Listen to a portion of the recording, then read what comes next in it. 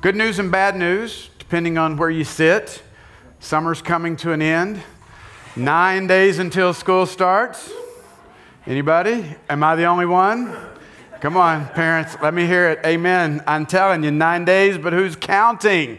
Man, it may just be me, but man, this summer has just flown by. Anybody else? So quick. Oh, slow time down just a little bit. Well, if you've been here or tuned in or anything with us this summer, you know that all summer we've been looking at various things in our culture, movies and podcasts, even games, to see if we can find God in plain sight, to see if we can find some theological truths about God and about ourselves through the things that we interact with every day. And I hope that you've seen that regardless of what we read or what we watch or even the games we play, we can be reminded of God's constant activity in the world, that God is constantly moving around us. We don't live in a flat world where God doesn't exist. He exists, He's moving, He's doing some amazing things if we are humble enough and if we are discerning enough to see it. And that's been the two words that have kind of flown through or threaded through this entire series, is discernment and humility, to make sure that we're there because God is inviting us to be a part of it. You believe that? He is. He's inviting you and me to be a part of what He's doing. But in this series, we've also discovered this wide range of needs that we have, that we kind of go outside of God to see if we can find ways to satisfy those needs. And unfortunately, how we try to satisfy those needs often ends up being a very poor substitute for the way God desires to meet us and meet our needs through knowing Him and through following Jesus, not through some sterile, self-controlled or controlled science experiment. But God does this through relationship with us, and that's exciting. And so today we've got another fun topic, and I think it'll be fun because I think it's probably something I think half the room at least probably engages with or has engaged with at some level. And that's this another extremely popular phenomenon shown by the number of shows that just continue to explode on our television screens, and that is reality TV audition talent shows. Who are my people that watch those? Anybody? Okay, so just like the love shows we talked about a couple of weeks ago, there are so many shows that we could talk about today. But what's fascinating to me is that this is not a new phenomenon, that even before television, this was something that existed. Did you know this? So I did my research. So in 1934, on the CBS radio network, there was a show called The Major Boze's Amateur Hour. And it was the first of its kind where they would put talent on and then they would kind of help talent be discovered. And this ran from 1934 to 1952. It became a TV show in 1948 and ran until 1970, which amazed me when I heard that. I thought, wow, that's incredible. This is the show where kind of the winner was determined by the applause meter. You guys remember that? That's kind of fun, right? So then after this, it kind of morphed a little bit in the 70s into the Gong Show. Now, you may have to tell your age a little bit. Who are my Gong Show watchers? There was a recreation of it, I think, in the 80s or 90s. Do you know what the difference between the amateur hour and the Gong Show was? The difference? A big gong. A big gong is one of them, yes. No applause meter. Very astute there, Doug. Very astute. But the Gong Show, whereas the amateur hour was genuinely about discovering talent, the Gong Show was really more about contestant humiliation. I mean, that became the theme of it. It was like, who wants to get up here and embarrass themselves, and we'll gong them off the stage and all this kind of stuff. And so that was where kind of these talent shows went. But then, okay, I'll tell my age here. In the 80s, Ed McMahon Star Search, anybody? There we go, 3 to 4 stars for everybody. Okay, I saw that hand, Joe Ballard. That's right. If you're in the 80s, you watch this. And what's fascinating here is if you go back and you Google Star Search, you'll see that Britney Spears was on Star Search. Dave Chappelle was on Star Search. There are these huge names today that were on a talent show in the 80s, which is fascinating to me. But then really, things changed drastically in the 2000s with what? Go ahead. American Idol. Who are my Idol fans? At least in the early days. Who watched it at the beginning? Anybody still watch it? I didn't think so. That's exactly right. You know, when you lose Simon and Paula and Randy, dog, it's just not the same.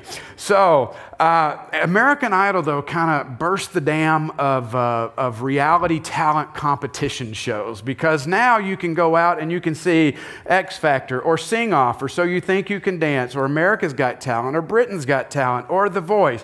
Or you can move to other talents like cooking competition shows like the Great British Bake Off or Top Chef or even Chopped. And you might have other talents like America's Next Top Model, Survivor, The Amazing Race, and who could forget, because we're sitting right here in the middle of the Iowa State Fair. For the last 63 years, we've had Bill Riley's Talent Search. Isn't that amazing? You just got all this talent show stuff happening all around us. Now, here's my question for you. How many of you would say, I'd do that? I'd audition. Anybody? Nobody? Wow, look at you. None of you would audition. You know, I wouldn't either. But you know, in our classic service, we actually have a family whose daughter did audition. Her name is Rain Stern. She's the daughter of Beth Rhodes, and she was on The Voice a few years ago, and she actually made it through 3 rounds, and she had 3 judges turn their chairs around. She won the battle round, but lost the knockout round, and her mother says that's because she was sick fighting the flu and things like that, so that would be why. But I will tell you, I really don't watch The Voice that much. I don't really watch much of these anymore. I do like to catch the golden buzzer moments of America's Got Talent. Anybody else like those? They're always, man, those can be awesome, can't they? Man, those are if you're not careful, they'll get you teary up, you know? And even if you've never auditioned or would never audition for a show like this, why do you think we watch these shows? Why do you think there's such a popularity to these shows? I was thinking about that. Why would we? I mean, there's obviously a popularity. They just can't seem to make enough of them. There's a new one right around the corner. I thought there's probably several reasons. Number one being we love to watch train wrecks, don't we? It's why we watch the love shows too. We can't turn away from a nice train wreck. So we love to see somebody get up there and humiliate themselves. Anybody remember, what was his name? William Hung from American Idol's days, the she bangs, and he got up there and he actually made a career out of being terrible. You know, but I remember the early days of Idol. What was it all about? It was all about Simon and how brutal he could be to somebody. I mean, and I don't know what's happened to him lately. He seems to have softened as he's gotten older on America's Got Talent. But, you know, anybody'd get up there and say, but my mom says I can sing. And he says, your mom is wrong and lying to you. You know, okay, sometimes we need a dose of truth like that. But we love the train wrecks. We love to see those things happen. I don't know why. We're depraved people. But we also love an underdog story, right? I love a good underdog story. I love when people overcome adversity. Like when years ago, like I remember this one as standing out. It just exploded on the internet and television. Britain's Got Talent. You had this woman named Susan Boyle. And she was this, you know, she's wearing a flowery dress. To be honest, she looked kind of like just a frumpy older woman from Scotland. And I mean, that's just what, and everybody had dismissed her when she walked on the stage. And then she begins to sing and she opens her mouth. And I mean, just the most beautiful sound comes out as she sang from Les Mis, I Dreamed a Dream. And she just blew everybody away. Or a couple years ago on America's Got Talent, there was this kid with autism. His name was Cody Lee. And he was blind. And he had to have his mom walk out on stage with him because she had to kind of guide him. And when it was time for him to sing and play, she guided him to the piano. And he sat down. And this kid is unable to really communicate by talking. If you ask him a question, he just kind of goes, yeah. And there's not a lot of verbal communication. But for some reason, when he sits down at the piano and he begins to play, it just flows out of him in this beautiful, go look it up on YouTube. Cody Lee, America's Got Talent, golden buzzer moment. Fantastic. You should be in tears by that one. So we cheer for the underdog. We want to see that person succeed. But I do think there's one more reason. I think it's why people go on the shows, and I think it's why we watch the shows. It's because it reveals within us this desire for significance. It reveals that there's something within us that says, I want to matter. And we watch these shows because we think If they can make it, they're a nobody. You know, there's this young girl from Chakota, Oklahoma, and she happens to go on American Idol years ago, and if she can make it, then we all can make it. Not really, because that was Carrie Underwood, you know. But we put our hopes and our dreams in that person. But why do we do that? Because we want to be significant. We want to feel that our life has meaning. And because we fall into a trap that if we don't do this, if we don't rise to the top, if we don't have impact, if we don't make it big, then we don't matter. We need our lives to matter because we believe the lie that if we make it, we matter. We buy into that. If I make it, we matter. If I'm well known, if I have 1 million followers, if I'm an influencer, if I do this, then my life counts. Otherwise, I'm just taking up space and it doesn't matter. Now, let me qualify this. I don't think that means everybody that goes on this show is, you know, some raging narcissist or has this deep hole in their lives. No, I think some people have genuine talent and look to be discovered. But I think it does highlight for us the hole that we have, that each of us have in some way, where we look and we say, I want to matter. I want my life to count. And I think that's one of the reasons why we have a generation of influencers and TikTokers. And if you missed our message on social media a few weeks ago, go back and listen to that because the damage that I think this is doing to society, especially with our kids, is tremendous, and we want to pay attention to that. But this idea of significance is ingrained within us from an early age, and it's reinforced through our entire lives. I mean, after all, who gets the notoriety? Who does everybody know? And we find ourselves maybe striving for that. And on the flip side, it's like this. How often do you hear about the mom and pop who had a shop their entire life? They had a good shop. It met a need in the community. They had their regular customers. They just had their one single shop. They ran it their entire lives. It provided their income. They were able to have a decent life and provide for their families. And when it came time to retirement, they just decided, we're going to shut it down and move on. A lot of times we look at that and we go, well, what's wrong with you? Why would you do that? Why wouldn't you grow bigger, get a bigger building, expand, go somewhere else, do something else? Even just recently, you guys know we have this nice little fun shack out here called Ashworth Snow. Fun little business. That's right, manager sitting right there. Way to go, Keegan. She's been amazing this summer. Ashworth Snow. Recently, somebody stopped in the church, and they were talking to me about Ashworth Snow, and they said, "Do you know what you need to do? You need to franchise that." Now, some of you are sitting there like, oh gosh, Brent, no. We know you. You never back down from a challenge. No, I sat there and I thought to myself, why? Why? It funds itself, provides jobs for semi-reliable teenagers in the community. Can I get an amen, Keegan? When we started this 7 years ago, we're about to wrap up our 7th season. When we started this, our goal was a couple of things: to create a space in the community, in our neighborhood, where people could come and hang out and just gather. And, because Brent had a large family, to provide an affordable treat for large families so that you didn't have to take out a second mortgage just to have some shaved ice or ice cream.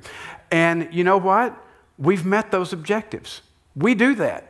Often throughout the summer, I drive by or I sit down in my office and I'm looking out the window and I see multiple picnic tables covered with people, families sitting down, engaging in conversation. Why would I need to make it bigger? You know why? Because we feel like that unless you do, it doesn't matter. Well, what good is just one shop when you can have 4? That's ingrained within us. We believe that significance comes from always being up and to the right. Bigger has to be better, right? But I looked and I said, no, I don't think we'll franchise, primarily because I know what the headache 1 is and I couldn't imagine the headache of 3. But we're meeting our objectives.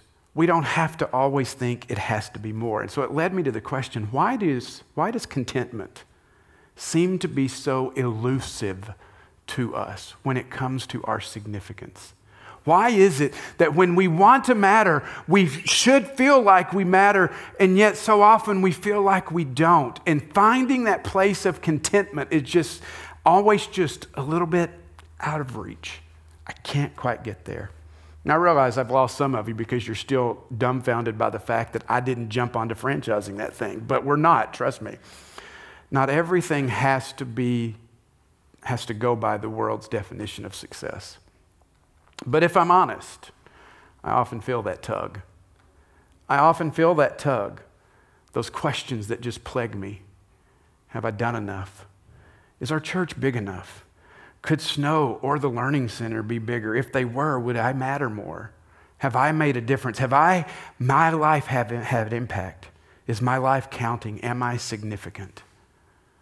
Am I the only one that ever struggles with some of these questions? No. Something amazing about those questions, isn't it? It's amazing how in seasons of contentment, in seasons when you feel good, those questions don't even seem like they're even near you, do they? But allow one little thing to hiccup in your life, and those questions are just right there, like they've been sitting in the back of your mind, just ready to come forward to ask you or to condemn you or point out to you, yeah, your life really isn't what you think it is it? Wow. Sorry, I'm getting heavy today, aren't I? But this is the human condition. It really is. And I want you to know, if you struggle with some of these questions, if you feel this way, you're not alone. In fact, it is the human condition. It's been plaguing humanity from the moment God breathed breath into our lungs. If we take a trip back to Genesis chapter 3 and we look at what happened there, we really begin to understand where this wells up from within us, because here you find two people living in perfection, and you have this tricky serpent that pops out from nowhere to challenge what God has says. Look at this. It's Genesis 3, 1 through 7. It says, "Now the serpent was more crafty than any of the wild animals the Lord God had made. He said to the woman, 'Did God really say, you must not eat from any tree in the garden?' The woman said to the serpent, 'We may not eat from the trees in the garden, but God did say, you must not eat from the fruit, from the tree that is in the middle of the garden, and you must not touch it or you will die.' 'You will not certainly die,' the serpent said to the woman, 'for God knows that when you eat from it, your eyes will be opened and you will be like God.'" You can interpret that your life will now matter. You'll know good from evil. "And when the woman saw the fruit of the tree was good for food and pleasing to the eye and also desirable for gaining wisdom, she took some and ate it. She gave it to her husband who was with her, and he ate it, and the eyes of both of them were opened, and they realized they were naked. So they sewed fig leaves together and made coverings for themselves." What was this lie? What was the lie in the garden? What is it? It's just this: God's holding out on you. God's holding out on you. You are insignificant now, but you can be more. You can be more, and more is better. And ever since this moment, we've been trying to figure that out, how to be more.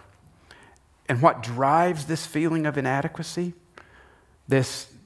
what drives that in us, we find that when we feel that way, then we want to achieve. And we do things like bending ourselves into a pretzel to try to win the approval of others, to get people to like us, to look just right and act a certain way. We long for acceptance, approval, achievement, thinking that is where significance is found. But do you want to know the dirty little secret? It's not. It's not. Success, fame, popularity, money, all those things make big promises but leave you empty and wanting. Only then do you discover that you've been chewed up and spit out by the very system and the very people that you thought would give you everything you desired. It's a new story came out on Netflix this past week called Johnny Football, about Johnny Manziel, the football player. Look at this clip. Taking on Rolling Stones Beatles status.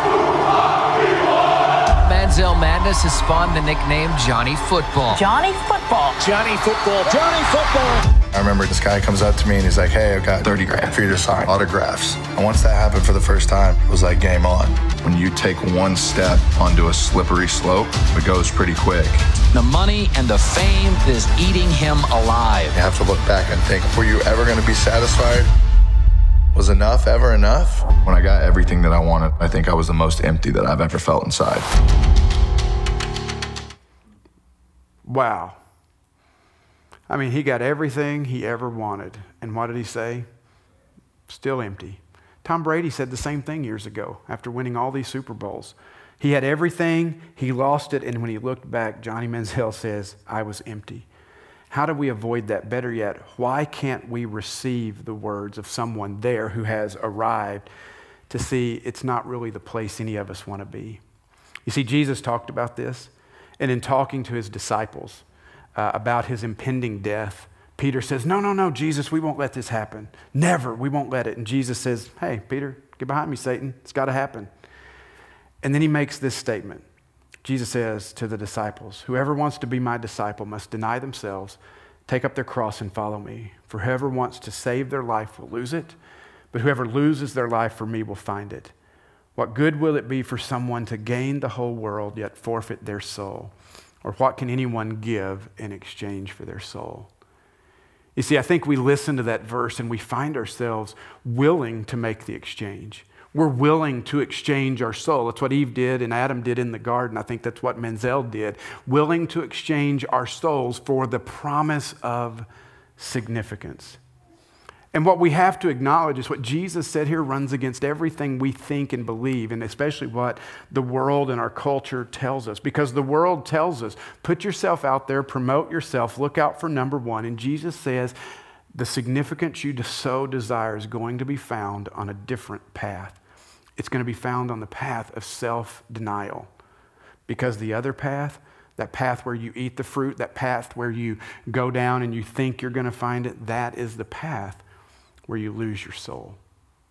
What you think you're going to get is not going to be what you find. And as much as it may go against the cultural current, Jesus is saying, let me show you where significance, let me show you where life is found. Now, when we watch these reality shows, thinking back to those, it reveals within us that need for significance, but it does something else too. It can do something else for us. It should remind us of the real source of our worth, the real source of our significance. No, it's not Simon Cowell. No, it comes from somewhere else. It should remind us that we don't have to look for the world's approval. If you look again in Genesis, we find from the beginning where that source is, where significance comes from. Genesis chapter 1, God says, let us make mankind in our image, in our likeness, so that they may rule over the fish in the sea and the birds in the sky and over the livestock and all the wild animals and over all the creatures that move along the ground. So God created mankind in his own image. In the image of God, he created them, male and female, he created them. What do we see there? What do we find? An incredible truth. I'm not sure why, but this is the truth that seems to elude us when it comes to ourselves, and especially when it comes to others. God has stamped within us his image. We are made in his image, in his likeness, setting us apart from the rest of his creation. And in doing so, he has endowed us with value and dignity and worth. I read somewhere this week, somebody said it this way. They said, if God is of great and inestimable worth, then human beings made in his image must be of immense value too. You see, one of Satan's most effective lies is getting you to believe that your value is based somewhere else, on your behavior, on your achievement. But God says, no, your value is what I say it is. God says, I give you your value. I created you, and I get to say so. As a parent, is there anything more frustrating than talking with your child, trying to show them how much you love them, how much value they have, how important they are when they've bought into the lies of their friends? When they look at you and they say, no, it's not true. You just say that because you're my dad. You just say that because you're my mom. How frustrating as a parent when you know, I know you, I created you, you were in me, you were a part of me, and I can tell you, I know how much value you have. And that's exactly what God is doing for us. He looks to us and he says, all this garbage over here that says this is where your value is found. No, look to me. Trust me. I know you, I created you. I gave you the value that you have. That's what God is trying to do. Yet, for some reason, we continue to look for other ways to find that value. And you know, one of the terrible side effects of constantly looking for our significance outside of God is in doing this, we feel like in order to build ourselves up, we have to push other people down. And I can't celebrate with you in your victories. I can't celebrate with you in the good things that happen in your life because those threaten me. They threaten my significance. They threaten my worth. So don't tell me you did anything good because it's not as good as me. Have you been around those people? I have. They're not fun to be around. But that's our struggle. That's our challenge. We can't celebrate with others, their joys, because we have to criticize and critique because we have to build ourselves up. But look at the Bible. And when we look at the Bible, we're able to see how people saw themselves. Now, they weren't perfect, but they obviously had an insight into something that I think we miss at times. For example, Jesus is on the scene, he's ministering, and John the Baptist, his cousin, he's been ministering 6 months longer at least before Jesus. And John's got his own followers, and he's baptizing folks, and things are going well. And one of John's disciples comes to him and says, "Hey, John, hey, ho, ho, ho, ho. You know, there's this guy, Jesus. He's stealing some of your followers, man." Now, what would we do in our world today? We'd just have to go on a social media campaign to trash somebody, wouldn't we? We'd pull out all the stops to take them down. You know what John the Baptist said? John's response was, you know what? He must increase, and I must decrease. Think about the power of that statement. The solidity that you have in your own significance to be able to look at somebody and say, yeah, great. You go, Jesus. He's going to increase. I'm going to decrease. That's great. Man, that is a secure person right there. That is a secure person that can do that. You know another one? Paul, the Apostle Paul. You got to love Paul because he'll tell you how great he was and then tell you why it wasn't that important.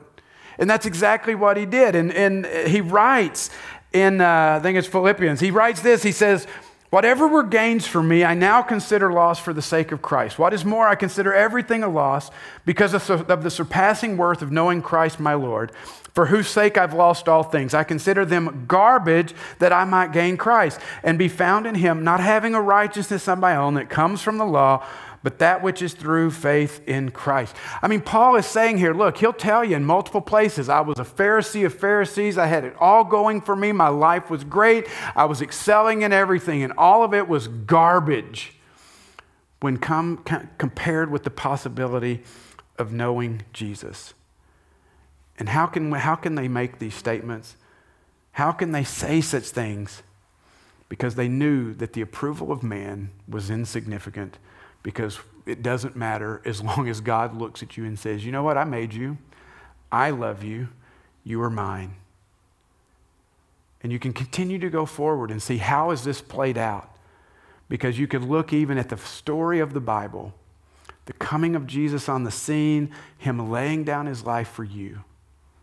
You realize you were worth dying for.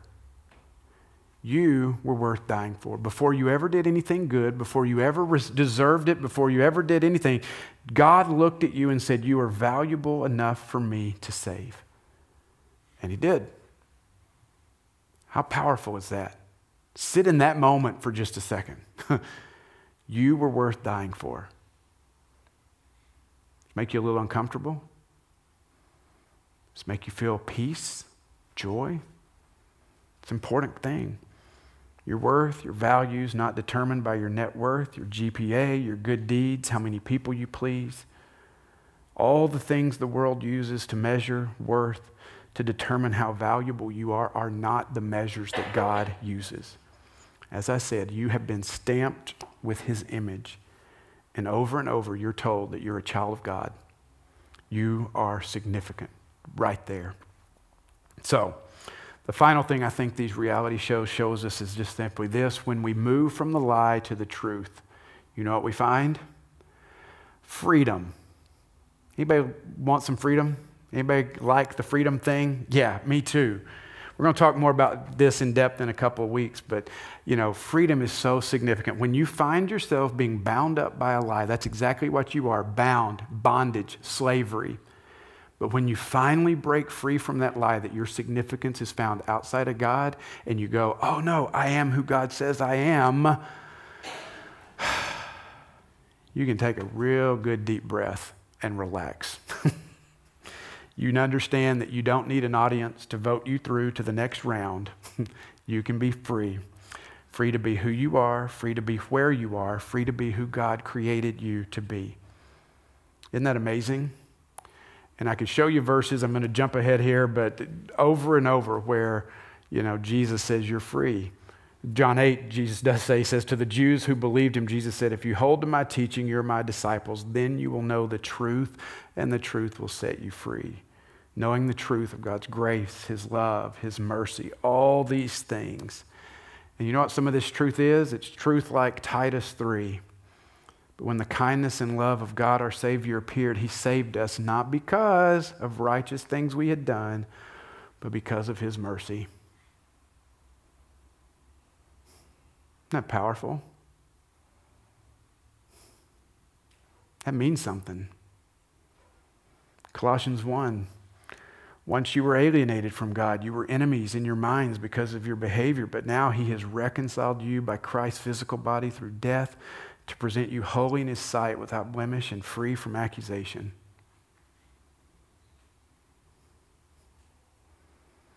About Romans 8. The Spirit you received does not make you slaves so that you will live in fear. Rather, the Spirit you received brought about your adoption to sonship. And by him we cry, Papa, Father. We are God's children. I think some of us need to breathe in those verses this morning. There's power there. And don't be mistaken, you've got a whole world out there just bombarding you with lies to try to tell you where your value is. But you don't need 1 million followers, and you don't need a sold-out stage show. God looks at you and says, you matter.